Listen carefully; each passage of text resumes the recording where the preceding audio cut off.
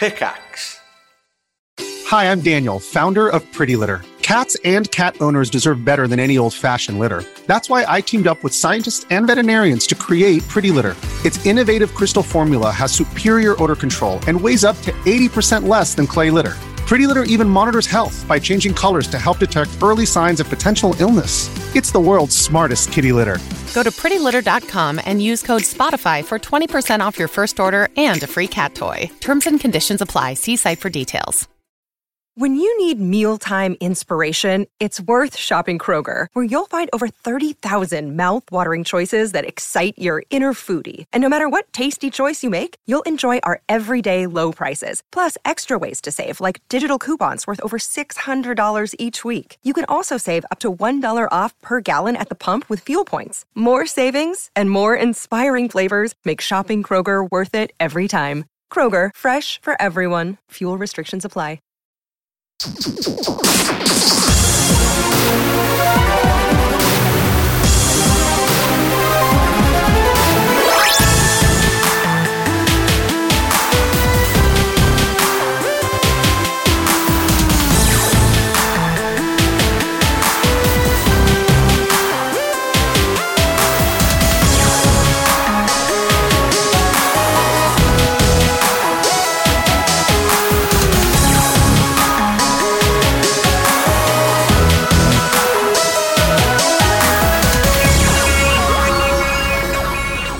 Hello, good afternoon, and welcome to One Life Left, broadcasting live from GDC. It's the second day of our radio show. I'm Steve Curran. I'm Simon Byron. I'm Anne Scantlebury, and we're once again joined by Gamasutra. Chris Graft. I'm like about 50 feet away from the announcers here. So when we nod at you, lips. Just say your name, Chris. Chris Graft. What do you do, Chris? I'm editor-in-chief of Gamasutra.com. We are about the art and business of making games, and I'm thirsty. And we are the United Kingdom's favourite video game radio show. We're allowed to say that, aren't we? Because we're basically the only one, as far as I understand. And also, it's very difficult to check that factually because everyone's gone to bed at home. Can't ask them. How are you? Good. We had a really, really exciting and very long first show yesterday. Did it? Went on for 3 hours, and about two of those are broadcastable. So, sorry I had to shoot off at the end. How did you cover that from a sort of plot point of view? We just said you left. Okay. Yeah, it was very professional broadcasting. So last night we were recording from Chris's hotel room, so that was a very different vibe from today. But we are now in the Moscone Centre, Moscone North, at the base of the elevators. It's our second home. It is our second home, and I think this is going to be a good show. We've got some great guests coming on, a lot of guests coming on. We've got an astonishing lineup, haven't we? Right now, just to set the scene, we're looking out on a hall of people, a corridor. People are milling between rooms, going to see amazing lectures. And we've just actually had to turn off the screen for one of the lectures so people can listen to us instead. Very important. We are very important. Who did we turn off? It was VR. That was it? so they this wouldn't is real know. reality. Apparently there was space in the theatre, but people prefer to watch it from outside. Right, excellent. So we are joined already by two incredible guests. Hello, incredible guests. Sorry, I'm going to nod at you and say, please, can you introduce yourselves? Hopefully I live up to that introduction already. I'm John Warner, and I'm the lead developer over at Over the Moon Games. I'm Andy Nealon. I'm a professor of computer science at NYU. Okay, fantastic. Andy, what brings you to GDC? I was invited by Matthew Wegner, who runs the Indie Game Summit, to give a short 5-minute soapbox rant. Okay, so can you abbreviate that 5 minutes into 15 seconds? I'm going to be telling people that they need to stop using exclusively Unity for game development. That's blasphemy. It in a nutshell. Yeah, I know. How dare you? It's very controversial. And I know. And also, to be clear, I don't know what the fuck I'm talking about. I don't actually use Unity myself, so it's totally out of the blue. So if they're not using Unity, what should they be using? They should be trying all kinds of different things. They should be using, in the extreme case, C++ and OpenGL, like an old school game developer. Sir, I have a method that I use, and I'm not interested in changing. So you can take your open-mindedness. No. Here's the thing. Most people use it and they know what to do, but if you give it to students and they've never used anything else, they'll just use that and never try anything different. Right? Fair enough. That's the point. The point is, like, I teach people, and everyone wants a shortcut to game development. So I think shortcuts are bad for creativity. That's it. That's my point. It's quite a bold claim. John, what about you? What are you doing at GDC this year? As well, like so many other indies, I'm just here to meet people and self-promote, and GDC obviously is the best place for networking. So like everybody else, I'm pounding the pavement and shaking as many hands as I possibly can. How many hands have you shaken so far? I think enough to get the flu, probably. I think, but I'll find that out in a couple days, maybe. 231. I've been to exactly one talk at this point, and I've only bumped into friends. So that's the main reason I'm here. Free pass, give a 5-minute talk, see a bunch of friends. Right, yes. John, so you mentioned self-promotion. What are you doing at the moment? So I'm working on a game called The Fall. The Fall has been out for, I guess, a year and a half, I think. I'm not very good with my numbers. And I'm working on the sequel. And then after the sequel, I'll be working on the sequel. When the trilogy's done, then I'll be sticking my head up from the trenches, so to speak, and figuring out what to do next. But, yeah. And apart from being on what we're claiming to be the UK's favourite video games radio show, what other tips would you give to indies that are looking to promote their stuff at GDC? Oh, good question. Boy, I have to think about that. Can I come back in a few minutes? I've been basically just annoying as many people as I possibly can, just making friends and drinking a lot, probably way too much.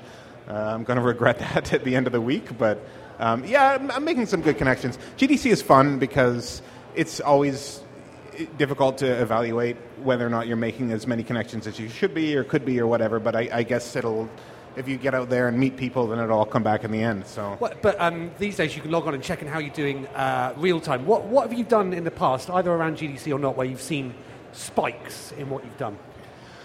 The only thing that I saw, God, I mean, honestly, it's a brutal answer, but I mean, I've demoed before, and even that, I don't know that I saw a spike. I mean, the common knowledge that I hear is, even when you present, you might not even see an increase of sales for your project, but the next project, more people have heard of you. It's that guy. It's I'm familiar with him. So this has changed a lot in the last 7 years. I've been going here since 2009, which is actually not a long time. Okay. But back then, we definitely still saw spikes. Right. Oh, no kidding. Wow. Well, it was like if you were showing your stuff to a lot of people, they'd be like, oh, they'd word of mouth, and you get invited to something else, and it just snowball from there. Right. You go to like PAX East and get into the PAX 10. You'd go to all kinds of different shows, right? Right. And because we back then we didn't have to. We generally indies don't know how to do PR.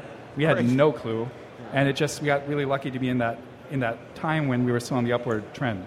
Right, so I made Osmos like 1 million years ago, so that was once a popular indie game forever ago. Well, I just entered the market, so I'm like totally the opposite. I'm naive. I'm just the world is hard. I'm very sorry. Oh, yeah, thank you. Yeah.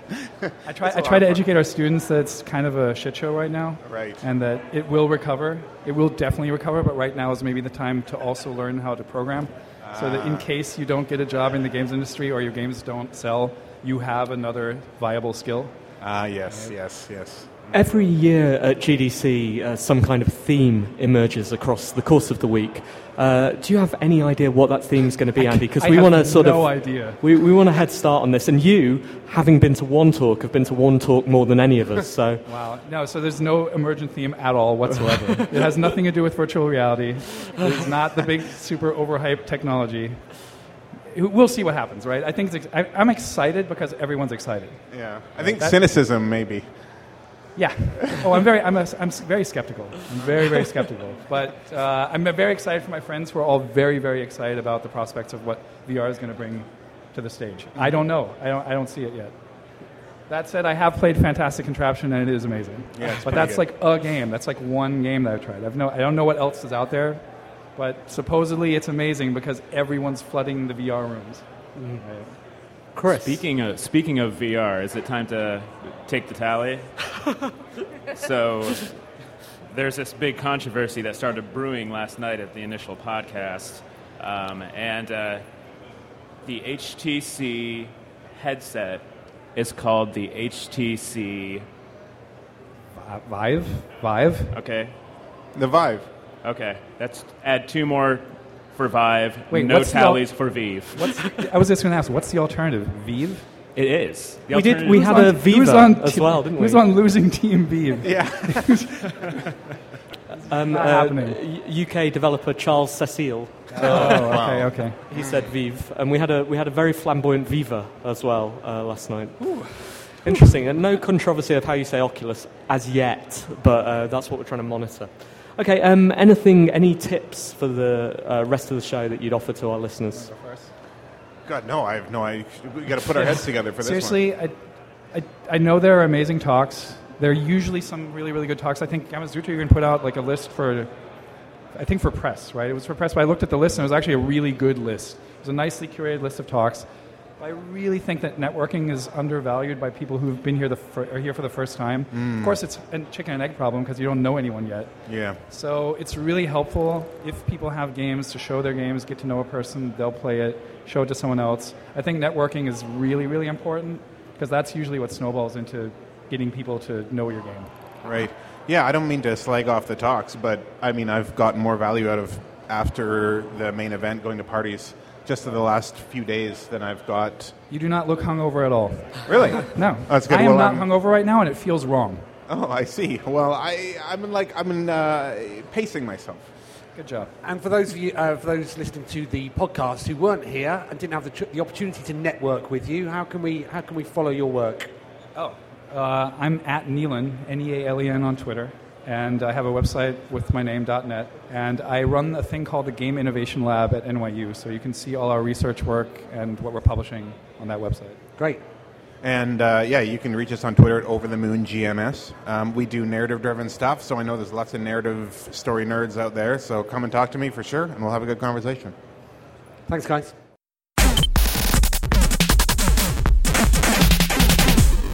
Welcome back to One Life Left. This is Gamasutra live at GDC. The far end of the table from where we're broadcasting, I can see Simon and Chris wrestling with each other. You were engaged in some kind of intense discussion then. What was that about? We were talking about what we did last night, which I'm almost certain is unbroadcastable. So, talking of what we did last night night we did our first show of the year, and we had a woman, Martine, who publishes hidden object games. That's right. From Tamalaki. And she said she'd give us a challenge for the rest of the week. Right. And she sent us a list of things that we have to spot around GDC. Okay. I've got it right here. Right, let's go. So, over the course of the next four shows, we've got to find someone wearing pink pants. And that was pants as in... And by pants, she specified jeans, just in case of the language issue. Okay, gotcha. Second, R2-D2. A top hat. Okay, where's Oscar? Where's Oscar Clark? A pirate flag. A virtual boy. A bunny. Some pixelated clothing. A golden doorknob. A red rose. And, finally, some 3-coloured hair. Okay. And we have to take pictures of every item as proof. Oh, my goodness. Which is presumably why she specified the pants are external pants, because we don't want to be that sort of... Right. Okay, good. So yeah, keep track of those. We'll do. We'll do our best. We've got 2 new guests on the show, Tan and Emily, right? Yes. Hi, guys. Hi. Thank you so much for coming on the show. Do you want to explain a little bit about what you do and what brings you to GDC? Emily, you start. I am the co-founder and CEO of Kongregate, which is a open browser platform for games. We've got about 100,000 games, and then we also publish games on mobile and Steam and Facebook now as well. Okay. 100,000 games is an awful lot of games. Can you remember all of their names? Are they like your children, or are you just like, no, that one's, thingy? Yeah, there's absolutely no way that we could know it. I remember probably about 1,000 games. Go on then, list them. That's a good way of filling the next show, isn't it? Yes. There are some very unusual subcategories of games. Most is fairly normal, but there is a subcategory on our site of Frozen-related surgery games. What? Tan, explain a bit about what you do. I'm the co-founder of Bay 12 Games, and the main game we make is called Dwarf Fortress. And I'm here just to talk about procedural generation, and we did a talk yesterday on creation myths, generating them. You might have to move a little bit closer to the mic, sorry. Is that better? So you're going to... Sorry, what was your talk about? I did a talk on procedural generation of creation myths and magic systems. Right. Just kind of building them up from scratch. So our show broadcasts in the UK to a very, very broad audience, a lot of people who don't play video games. Can you explain a bit about Dwarf Fortress to them? Yeah, Dwarf Fortress, it kind of aspires to be a all-purpose fantasy world simulator, but it's really just a colony manager right now where you have a bunch of dwarves running around doing dwarfy things like drinking and getting into bar fights and herding cats and so forth, growing mushrooms. And Dwarf Fortress is a cat herding game, Tana. No, what? I'm sorry, I love cat herding. Yeah, it's one of my favourite things. You both have very, very, I would say, so when people think of video games, especially when our audience think of video games, they think of a very specific type of games. But your audiences for video games, they're not typical video game players, are they necessarily? So what I would say is actually our audience is very much the typical game player. Okay. If you look at ComScore, which is an online service for looking at comparing sites and showing their demographics, the Congregate.com players have a higher percentage of console ownership than IGN or GameSpot, which are sites that are about console games, which is really surprising. But the thing is that there's a really broad spectrum of games that they are playing on our site. Most passionate gamers are omnivores, and they are happy to play, a massive shooter or a deep RPG, or spend a lot of time on, a clicking idle game like Adventure Capitalist or a launch game. If there's like a core mechanic and a charm, most gamers will play any game, and you see that on our site. Including the Frozen Surgery games. That has less than 50 minutes, I'm proud to say. I find it bizarre and frightening. What about your audience, Tom? My audience is a very specific, small group of people. I'd actually say our audience includes more people that don't play the game than do play the game, just because they like to read the stories about it. I mean, we people that actually support the game financially even oftentimes do not play it. They just like to read the after-action reports and stories that the little core group of people produce for them and then spread around and draw pictures for and so forth. We've noticed a lot of talks this year to do with narrative in video games. Your game takes a different approach to narrative to a lot, doesn't it? Yeah, we don't have a narrative or a story in the game at all. There's just so many moving parts that you can't help but just write a narrative in your head when this happens, this happens, this happens. It's kind of human nature to write a story about trying to explain that, and it just pops out of the game. Do you have any favorite stories that have emerged from your game? Well, the latest story we had was it was more of a accident with our bar mechanic. We just added the taverns to the game, and dwarves would come and spill alcohol in the tavern, and we had cats walking through the alcohol, and it would get stuck on the bottom of their feet.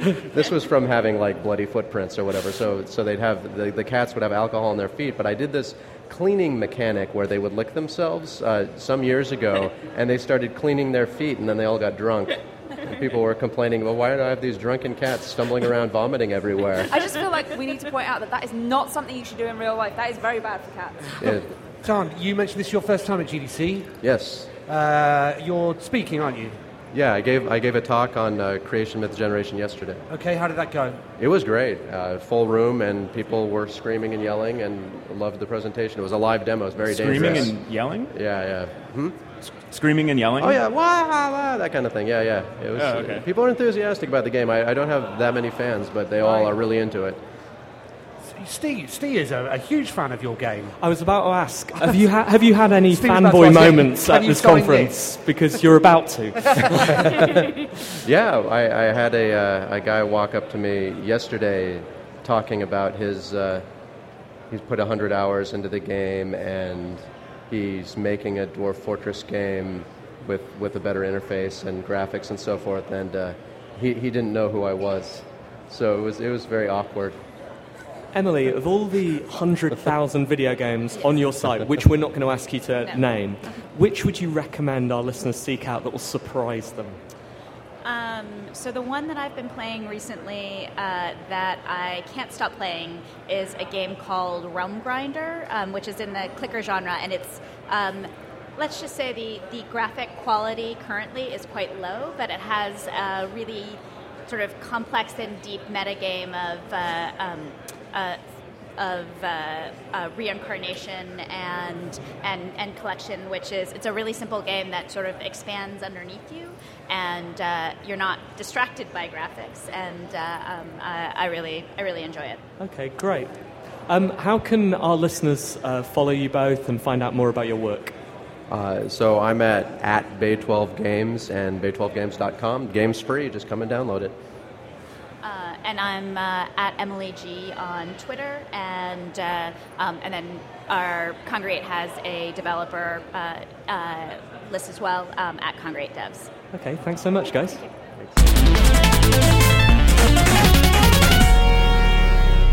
Welcome back to One Life Left live at GDC. Still people milling around in front of us. Networking, hashtag networking. Hashtag networking. Which we've learned is very, very important. The other thing that we've learnt so far is that there are men in top hats around. We have a picture of one. That's one thing checked off the hidden object list. Also, one of our guests has brought with her another thing that's on our checklist. So we're currently playing a hidden object game, and one of our guests from the show that we recorded last night, she makes hidden object games, and she gave us 10 objects to find, or 10 things to find and take pictures of throughout GDC this week. One of them was a top hat. Done. That was easy. Easy. One of them was tricolour hair, 3-coloured hair, and we have this with us. So you should introduce yourself first before we start discussing the hair. Who are you? Okay, this mic is loud. Henrike Lode from Denmark / Germany. And Chris and I were discussing just the technicalities. Is it actually 3 colours, your hair? Because we weren't sure how rigid these rules were, Steve. Well, I put 3 colours in, but there's also a little bit of old blue that kind of turned green and made a better gradient, so I didn't colour that over. We might need to take some backup pictures of people who look like they might have tricolor hair as well. Because if we get DQ'd, because this is some kind of bogus technicality. We should introduce our other guest as well. Hello. Hi, I'm Nina. Hello, Nina Freeman. Welcome to the show. So what are you both up to? What are you both doing at GDC? I'm just here because I got to talk to the GDC Micro Talks, and I don't really have a game to show it, so I feel a little out of the entire thing. But what's your micro talk about? It's about all my game jam projects that no one wants to make with me because they're too offensive. Is that right? That's amazing. Yeah. So can you give us some radio-friendly examples? Actually, we should check in with Chris about how far we're allowed to go on the Gamasutra site. You can take it the dirtiest, nastiest thing that you could possibly think of. Most offensive. Be as offensive as you can. So what sort of game jams? There's actually, I don't know, that's a weird thing to share, but there's one slide that Richard LeMerchant asked me to change, and he was very embarrassed about asking me to censor my own talk. Apparently that's the first time that's ever happened. But the game concept is about a GTA mod where you play as the prostitute, based on the life of Eileen Wuornos, the first female serial killer who started murdering in self-defense and then ended up killing 6 people. Wow. And apparently just going with sex workers is already tricky enough, so we decided to take Eileen out of it. Okay. That sounds kind of like that movie Monster. Yeah, that was the inspiration for it. I love that movie. Yeah, me too. I would play that game. Well, there we go. I think we've just have a customer. You should networking. You should make the game together. Now I need people who make that game with me. Yeah. Right. Nina, what are you doing at GDC? Sure. So thank you. Sorry. So I am also here giving some talks. I actually gave 2 yesterday, which was a lot. I was in the Narrative Innovation Showcase talking about vignette games, and then I did a talk at the Independent Games Summit about this game Sybil that myself and my team, Star Made Games, released a couple months ago, and that was about player character embodiment and designing for embodiment in Sybil. And And then on Wednesday, I'm part of the Game Design Challenge. Crikey. Yeah. I'm super excited. I never got to go to one before, but I've heard like really good stories about previous ones, so I'm like super honored to be a part of it. How does that work then? So are you given subjects or? Yeah, we have a prompt, which is a 30-year game, and there's 4 of us, and each of us design a game around that and pitch it at this talk. Okay. And then it's basically a contest, and one of us will win based on which game the audience likes the most. And it's, I believe, myself, Eric Zimmerman organized it, also Anna Kipnis is on it, Chris Crawford, and Zach Gage. Great. So that should be like super fun. And I guess part of the fun is how you interpret that, a 30-year game. Can you give us any clues? How you've gone about it? I won't spoil it, but I will say that I was heavily inspired by soap operas. So if anyone's into soap operas, you might want to come see my game. Yes. Definitely will. Yeah, and also I'm here showing Sybil, which was nominated for Nuovo in the IGF. Yeah, you keep showing up on the screen that's directly in front of us. It's very exciting. I was like, oh good, I guess they're on the screen. Yeah, I haven't even gotten to see it yet. I was like, I want to take a picture, so I keep looking for it. So I'll have to continue to look. Which category are you nominated in? Nuovo. And who are you up against? Oh gosh, what else is in that category? I think Her Story, Keep Talking and Nobody Explodes. I can't actually remember the others off the top of my head, but those 2, I'm a big fan of both of those games, so I guess that's why I remember. And I think a lot of other really interesting ones as well. So it's always like my favorite category, so it's a pretty big honor. Our game, How Do You Do It, was in it last year as well. So 2 years in a row, I'm like so excited. You're up to quite a lot of stuff. Are you going to have time to hang out, see people? I have a pretty packed schedule, but this is like, I feel like every GDC is a little different. Like one year might be like a heavy party year, another year might be like a hang out with friends year. This year's more of a like meet up with people one-on-one and like catch up. So I used to live in New York City, and then I moved to Portland, Oregon to work at Fulbright on Tacoma. So a lot of my old friends are from New York are now here, so I'm like catching up with everyone. It's really nice. Have either of you noticed any themes emerging already at GDC? Have either of you noticed any themes emerging at GDC already? Themes. What's this year's hot topic, do you think? I think this is kind of the year where no one really has much to show. A lot of my friends are like, oh, I just took a break this year. I don't have any game with me, or like I had an accident and I couldn't work on anything. That's kind of the theme, and I'm happy with that because I have nothing to show. Yeah, it's kind of nice to just see what the other people are doing. Mm-hmm. Yeah, it's interesting. Obviously, there's a ton of VR. I don't do any work in VR, but it's hard not to notice that it has a really strong presence at GDC. It was cool being at the Narrative Summit and doing that opening talk because Clara, who was running it, kind of summed up some of the like overlapping themes between all the speakers on that panel, and a lot of that was like sort of thinking about games outside of just plot and like thinking about how to tell stories through games without like relying on genre fiction or like very strict plot structures and experimenting. So, I mean, every year, like, experimentation is kind of a GDC theme, but it was cool to, like, see that brought up because it's always a good thing.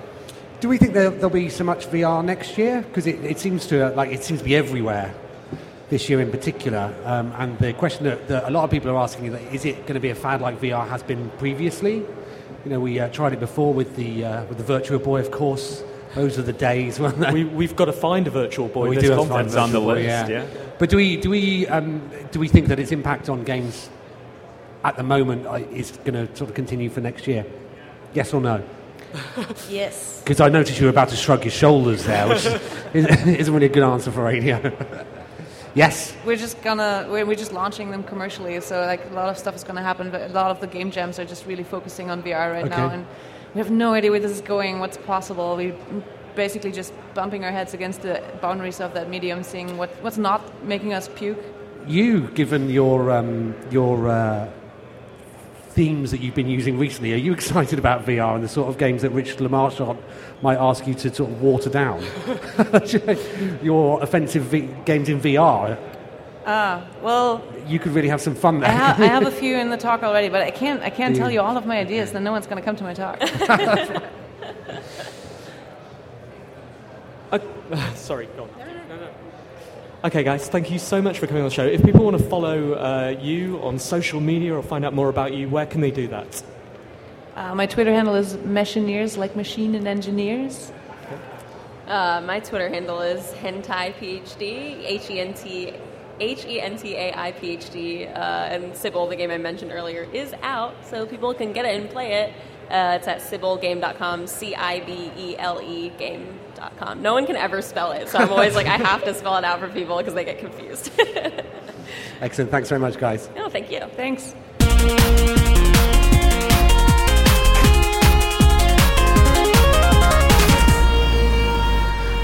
We are back at GDC. This is One Life Left versus Gama Sutra, live on the show floor in Moscone North, bottom of the escalators, as we are every year. People keep coming up and going, "Oh, you guys again." It's good to see you.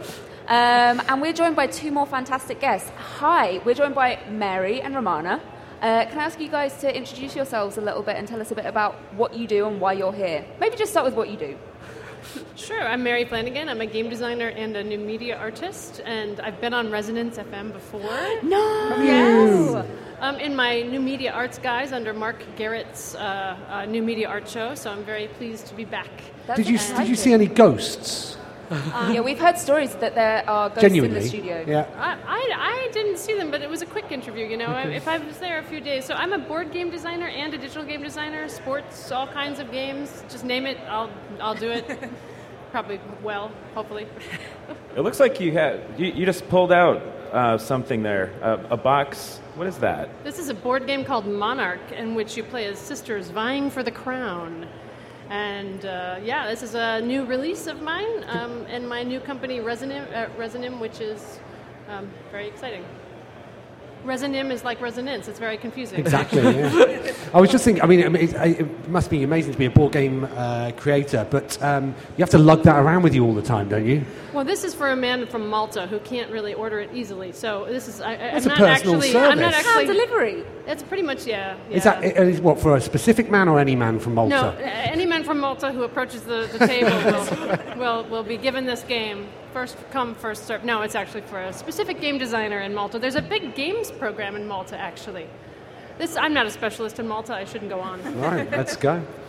And Romana, where are you from? I'm from Glasgow, so just a bit further up north from yourselves.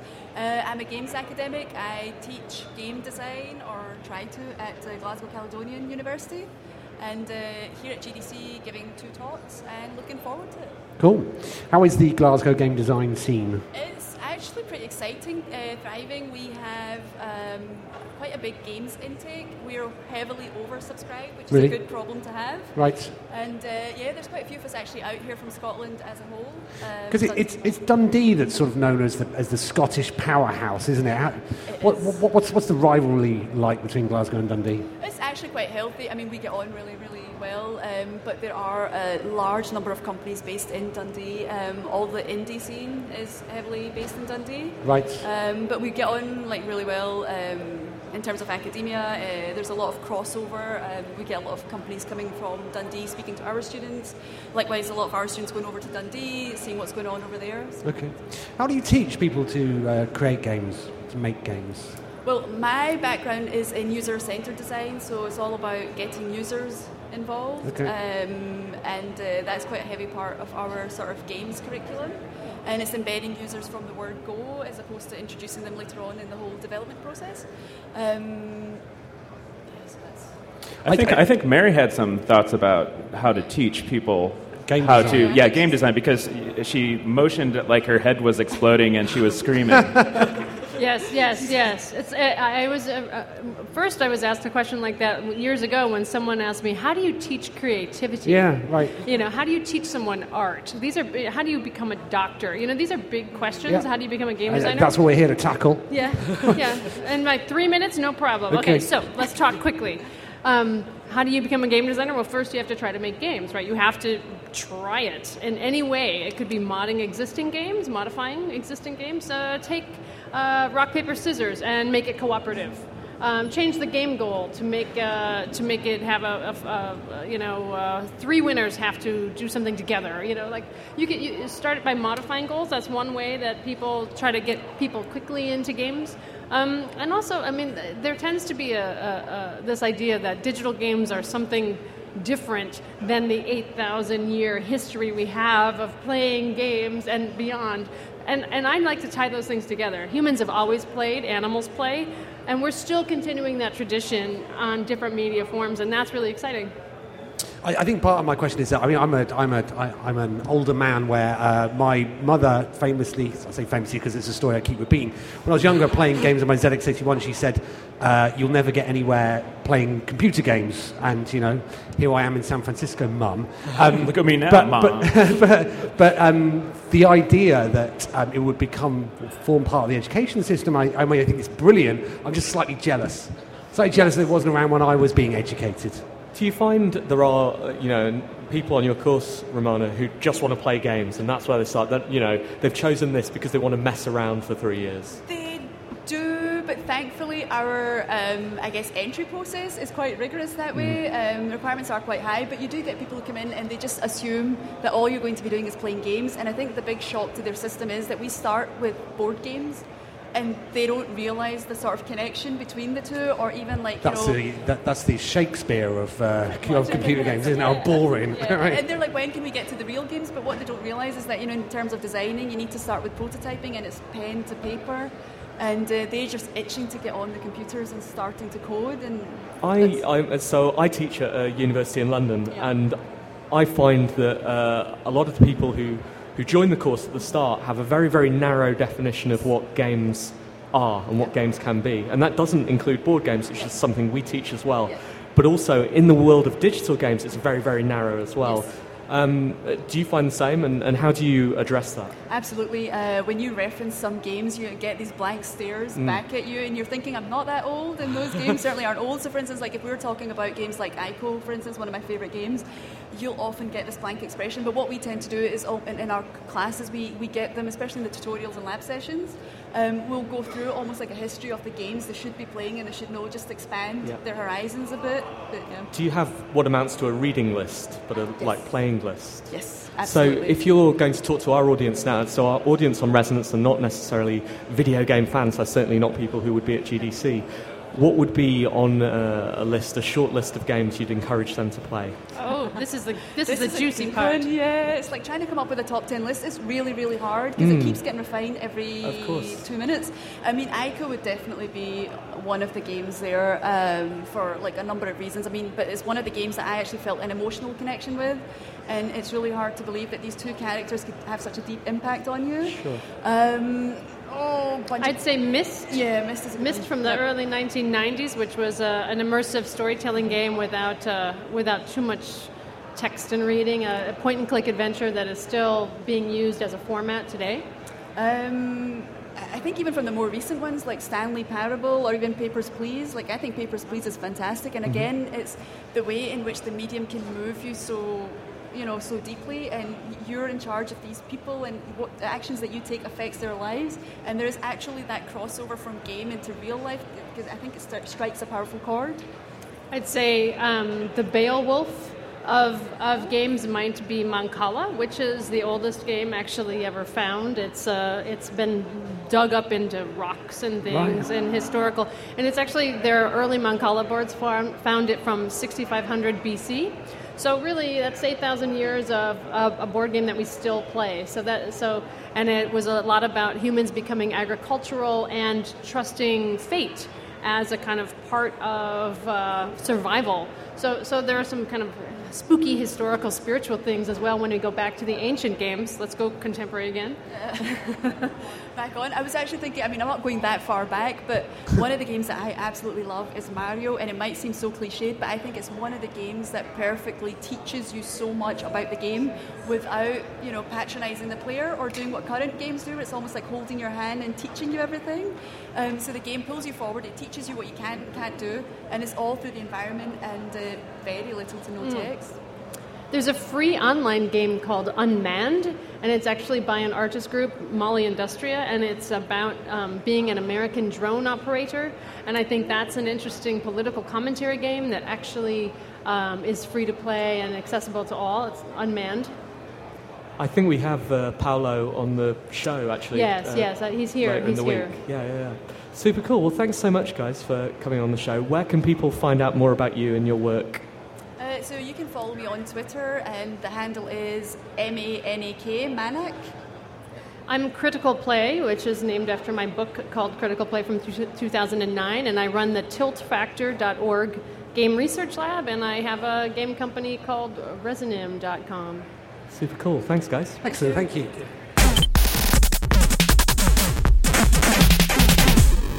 Back at GDC right now with One Life Left and Gama Sutra. It's quite a vibrant atmosphere, isn't it, Simon? It really is. There was a massive queue just a second ago. I thought they were queuing to see us. Yeah, they won. Then that moved away just as we started. So I'd be interested to know what session that was. But it's their loss, frankly, because we've been joined by two brilliant guests. Hello. Hello. Would you mind introducing yourself? I'm Laura Carbman. I'm a composer. Hello, Laura. Welcome to the show. Thanks. I'm James Portnow. I'm a game designer by trade. I also write a show called Extra Credits. James, welcome to the show. You said we were just sat chatting whilst the queue was happening. You said, so what exactly is this? I was just sent a text and told to be here. So, yeah, so I still haven't gotten an answer to that. So what exactly is this? This is your initiation. Exactly. Yeah. Never you mind. You tell us what you're up to. So what brings you to GDC? Many things, as always. But in this particular case, I'm giving a talk on how to educate game designers, and I think I'm going to bother a lot of people because my main thing is we're doing it totally wrong. Really? Yeah. So in what ways are we doing it wrong? So I've spent my career as a game designer. I've worked on a large number of games, and I've at times been a professor, and I write a show about game design, and this got me to think about it a lot. And the more that I think about it, the more that I realize, the more other designers I talk to, the problem is that we're not teaching fundamentals ever. Okay. We're still teaching tools. We may be teaching, instead of Unity, we're now teaching level design or systems balancing, but actually that's not what a game designer needs. A game designer needs communication, collaboration skills, a breadth of knowledge, love of learning, lateral thinking, logical thinking. These are the fundamentals that you use in every project ever, and those are the things that you're not actually getting in a lot of the game design degrees. It's very difficult to stand up and tell people they've been doing it wrong, is it? And I'm doing it in the Education Summit in front of people who are currently doing it. So we'll see if we see me after today. Right, wow. When's the talk then? 5:30, I believe. Okay. Have you spoken to GDC before? Yes. Okay, so what's the process? I mean, is it an easy thing to do? Is it a nerve-wracking thing to do? Is it enjoyable? Well, at this point I give a lot of talks, and so it's no longer nerve-wracking. It's always fun because the conversations here end up at such a high level that I really love talking to people at the level of depth that you only get at GDC. Laura, what are you doing at GDC? I'm not sure. No. I'm here. I'm on 3 panels. One is this afternoon where I'm talking about composing virtually but sounding real. So we as composers often don't have the budget to hire a real orchestra. When we're lucky, we do. So how do we make music sound great when we don't have that budget? And then tomorrow I'm on the Demo Derby, which is a lot of fun, which basically our younger composers come and play their music for some of the more senior people, and we tell them what they're doing right and what they're doing wrong. And then Thursday I'm on a panel which I have absolutely no idea what it is. I mean, not even just a like clue. James here. It's called, yes, we're probably doing the same thing. It's called, I'm a GDC, but am I a fraud? Which is, I think, perfectly appropriate. Wow. But I don't understand what it is we're going to be doing or what we'll be speaking of. So there you go. That's the best possible talk to not know what you're going in doing. There it is, right. So we will prove that we are all frauds, definitely in that environment. Yeah. Do you do much preparation for panels? I mean, it's different to a single talk. Well, I'm in sort of the same position, where I speak a lot, and so what happens is you wind up developing kind of talks. Like this is a talk that I gave at AES Games in London, and then I gave it at Game Sound Con, and so I'll do it today. And then the panel stuff is, I mean, last year we put together a panel which was women composers in game audio, and so that was something that I had more authorship in and organizing that. But the other stuff is like the demo derby, you just kind of go and wing it. So you just got to be sharp and make sure you've had 35 cups of Peet's coffee in the morning, and then you're ready to rock and roll. How long have you been writing music for games? Well, I've been writing music. I've been doing music my whole life. I've been writing music for games since I think around 2002. My first game was EverQuest 2. Okay. And I compose most actively for film and television, and then the game stuff is something that I absolutely adore, but it's kind of like my hobby gig, you know. Like I was on in-house at Sony Online for a while, but now I'm a freelance composer, and so, for example, I have a series on TV right now that just premiered last week, which I'm super excited about. Sitting doing a film, and I'm not working on a game right now, so it just, I'm more of a freelance composer than like a hardcore gaming person. So don't ask me anything. The truth is, whenever I play a game, I'm instantly killed. Like in the dumbest games. Like if I were playing Pac-Man. We'll start with the game over music. That's it. You just start there. So I don't even pretend like I know what I'm doing because it's fraudulent. So that's why I'm on. I guess that's why I'm on the panel. But that's what the deal is there. Yeah. Have you seen the general attitude to game music change in any way over the last decade? Yeah, I mean, look, I came at it from concert music and from film music, and I was brought in because I was a cinema composer, and I think people were interested in that sound. But in the last 10 years that I've been doing it, yes, I mean, the game audio is awesome, and I think you're seeing some really fabulous scores being written by Gary Scheinman and Austin Wintory. Austin's on the fraud panel too, so we'll see what he has to say about that. But it's the quality is there, and I think the respect has really come. And what's interesting is, as I told you, I'm a classical composer. People from the concert music world, from the symphonic world, are really, really interested in game music. And I've had my music played by Detroit Symphony, National Symphony, and this is game music. So, and not just on game music concerts. I'm having something done by the Michigan Philharmonic in a couple of weeks. So it's really, people appreciate it, and I think in the classical music world, people are looking at game audio as a way to bring young people into loving classical music, which is really exciting. You make it sound like there was a time where people are looking down their noses like, oh, EverQuest, the music for was there that kind of stigma type thing? Yeah, for sure. But you know what? Everyone's always looks down their nose at one thing or another. I'm used to having people look down their nose because when I left concert music and started doing film music, everyone thought I completely sold out.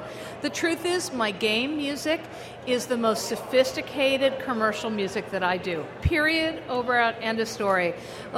I'm super proud of all of my game music, and as a television composer I can tell you that the thing that's cool about game music is you don't have the same kind of restrictions that you do. I mean, you have certain things, like obviously there are loops, there are all kinds of very technical things that happen in games, but EverQuest, for example, they just said, yeah, just go write music. Well, what are you supposed to do? Well, I think this is like fascist Babylonian, and it's like, okay, and so it's immensely creative, and I have to tell you, I have found that through every single game that I've worked on, that it's a place where you can be enormously creative and stretch as a composer. So I love it, and I teach in the film scoring program at USC, and many of those students who are in the most prestigious scoring program are interested now in going into games, and because they see it as an opportunity, right. Whereas film and TV, I mean, there's a lot of opportunity there, but you're more bound creatively. James, tell us, talking of TV, tell us about the show that you write. So we write a show on YouTube that years ago, as a lark, a buddy of mine and I got together and said, well, we've been writing all these articles about game design. but we're only talking to other game designers. It's time we talk to the people who actually buy our games, right? The people who actually play our games. And secretly, I knew I was never going to get to make better games unless consumers demanded better games. And over the years, it's grown to like nearly 1 million subscribers, and we ended up doing also a show teaching history using the things that I had learned through designing games and showing that this particular discipline can really make anything engaging, and that we should use everything we've learned here for more than just passing time, which luckily so many games do. How do you find the reaction? And because what you're teaching is something that not many people get to employ, I guess. I mean, it has become easier to write games, but the sort of general audience out there sort of only have a sort of working knowledge. Yeah, what do you think is bringing them back every week? Well, what's fascinating to me is I think you get more out of your playing experience if you know a little bit about it. If you think about where film is today, right, everybody understands that a cut means we've made a jump in time or place, right? But that wasn't clear to the audience when cuts were being first introduced. And so now we can appreciate films, and films that were just too mechanically complicated for an audience back in the 1920s. And the same thing's happening with games. As people learn about game design, they can appreciate their games in new ways, which I think is what keeps driving people to come back and to learn more about it and to inquire more deeply about the things we can also learn from those games. So interesting. Yeah, to briefly, you've got 1 million subscribers. Do you consider yourself to be a YouTube superstar? No, please God, no. That is the sum total answer. It's really weird because I get recognized on the street. Do you? Yes. Right. And I still don't know what to say to people. Okay. And especially at things like this, you get that really weird moment where you're like, have we actually met before? Because I'm super tired. Right. I've met 1,000 people at this conference. Should I actually know you? Oh God, I'm the worst person ever. Excellent. So yeah, So James, it's obvious where we can find your work, I guess. Laura, how can we keep up with what you're up to? Well, I have a great website, if only I could speak it, then maybe you could go there. An extra W. www.laurakarpman.com. And I encourage everyone to look at Underground, which is a great show, which the series that I scored. It's awesome, and it's Brilliant. it's super cool. Thank you so much for taking time out of your busy schedule to come on the so show. Much fun. Yeah, Thank best you. of luck with the rest of GDC. We appreciate it. Thanks. And look forward to hearing more about the fraud panel next time. Yes, well, we'll see what happens. Excellent. Thank you. Thanks.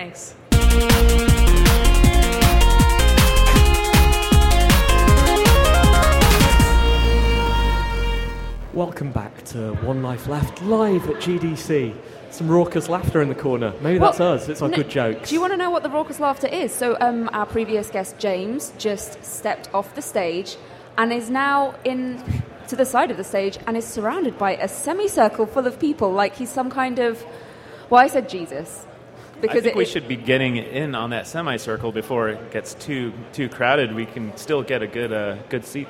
Do you think we can claim credit for James's fame? 100%. We broadcast him. He's clearly done this before, though. Like, he's just the way that he's arranged them so that they can all just stand this far away from me. It's fantastic, isn't it? Although I have to say, been impressed with the show this year, bringing people together. Both sets of guests, previous two sets of guests, are both left going, "Oh, it's really nice to meet you. We should hang out more."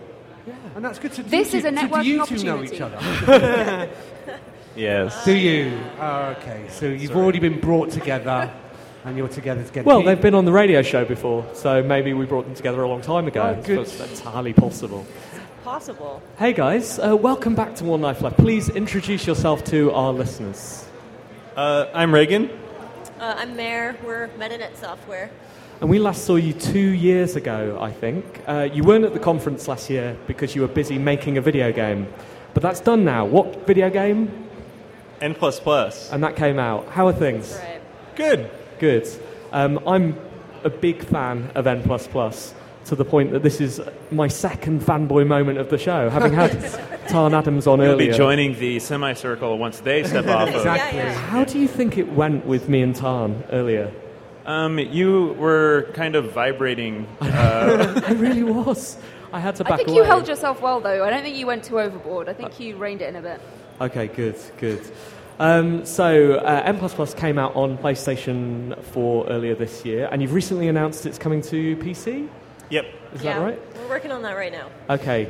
Am I going to enjoy it and be punished by it all over again Are there any differences? Yes, we're still working on exactly what those will be. There will certainly be a lot more levels. And some new game modes. That's the most exciting part, I think. Yeah, the new modes are hopefully... We don't actually know which ones are going to make the cut, but there's one more multiplayer mode and then like a couple single-player modes that kind of change things up a bit. Okay, have you told anyone else that, or is that our exclusive? I don't think we've really told anyone else that. Excellent. Yeah, So it's I'm taking it to the press right now. I was going to say, Steve, though, as out of the three of us, Steve's by far the biggest fan. That's not to say that we don't like it, we do, but he has played it several times over. Steve, have you got any things you'd like to see included? I think this might be your opportunity to... Oh, yeah. Interesting. to shape N++ on PC. I think that I would like it... Right, so the obvious answer is I'd like to be able to do it because I'm not very good at it.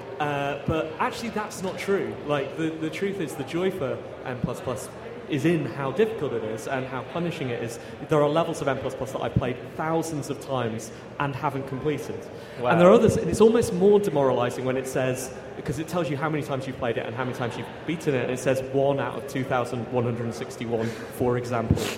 And all of that's punishing. But I was going to say earlier when I was chatting to you, I find that almost relaxing. Like, if death is inevitable, if it is futile, much like life, then actually all the pressure just disappears, and you're happy. You accept your death. So no, I wouldn't change a thing about the game. Is my long answer. We could do that. I was going to ask you a question about the difficulty, though. I've seen a lot of YouTube players who are far better than I. Have you been surprised at the skill of your community? Definitely. I mean, it's something where it's like every time we make one, we feel like we're prepared and we know, someone's going to beat it really quick, even though I don't know how. But each time, it's like this time it was like the secret challenges where we were like, I think we had like an internal bet of like, and I think it ended up being 3 days or something, and someone started doing them. But those are the ones where we figured like maybe no one's ever going to do all of them, or no one's. But no, it's like one YouTuber in particular, OnStock, is.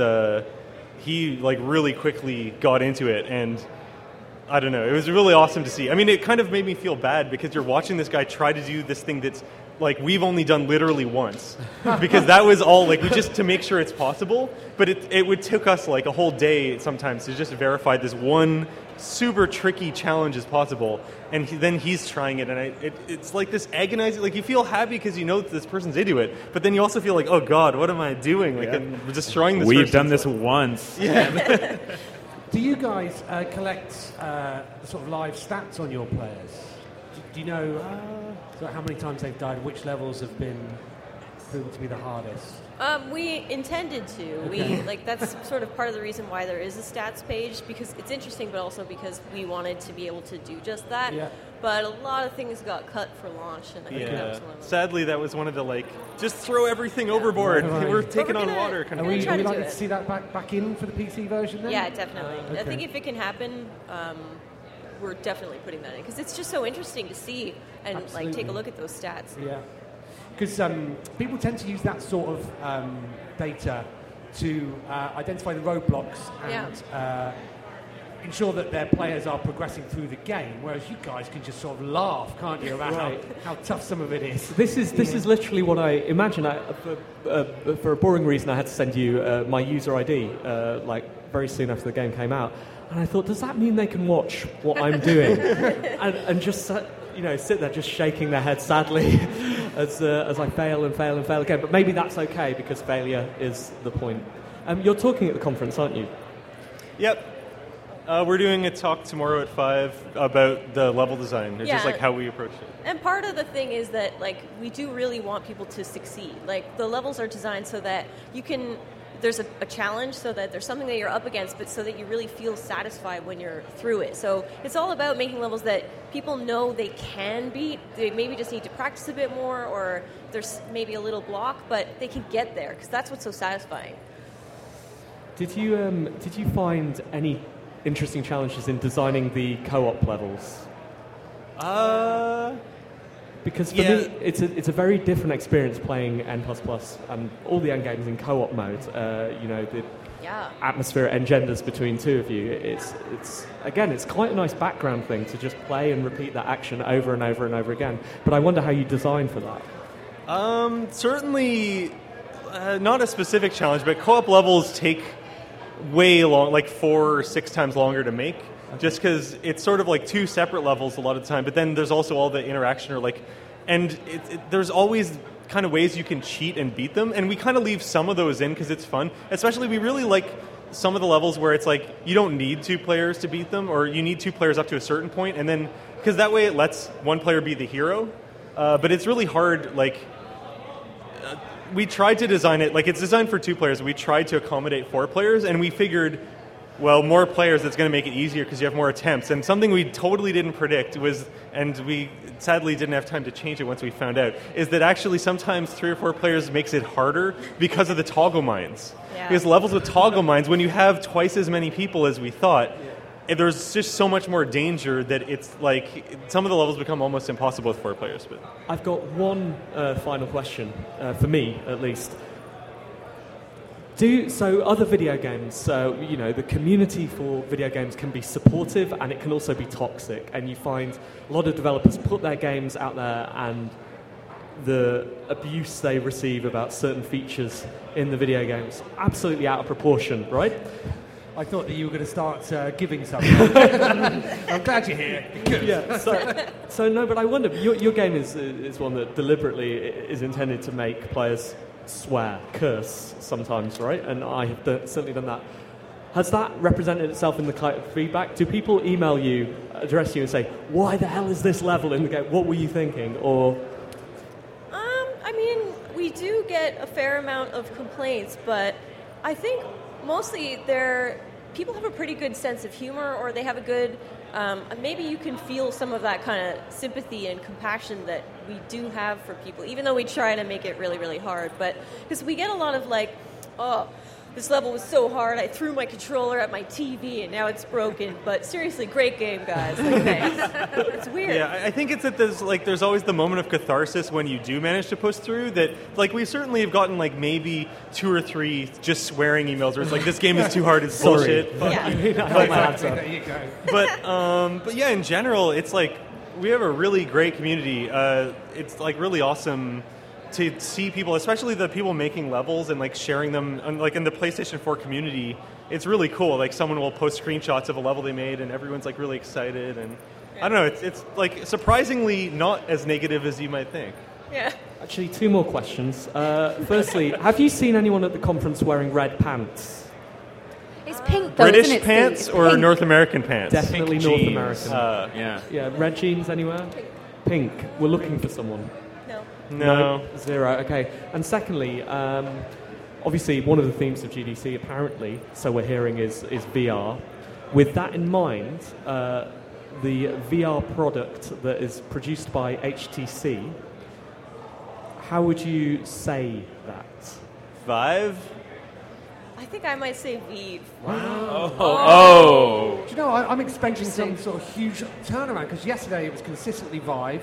Today there have been more people, you could saying Vive. I think by Friday, it's going to be complete Vive. Controversy continues. Thanks, guys. Thanks.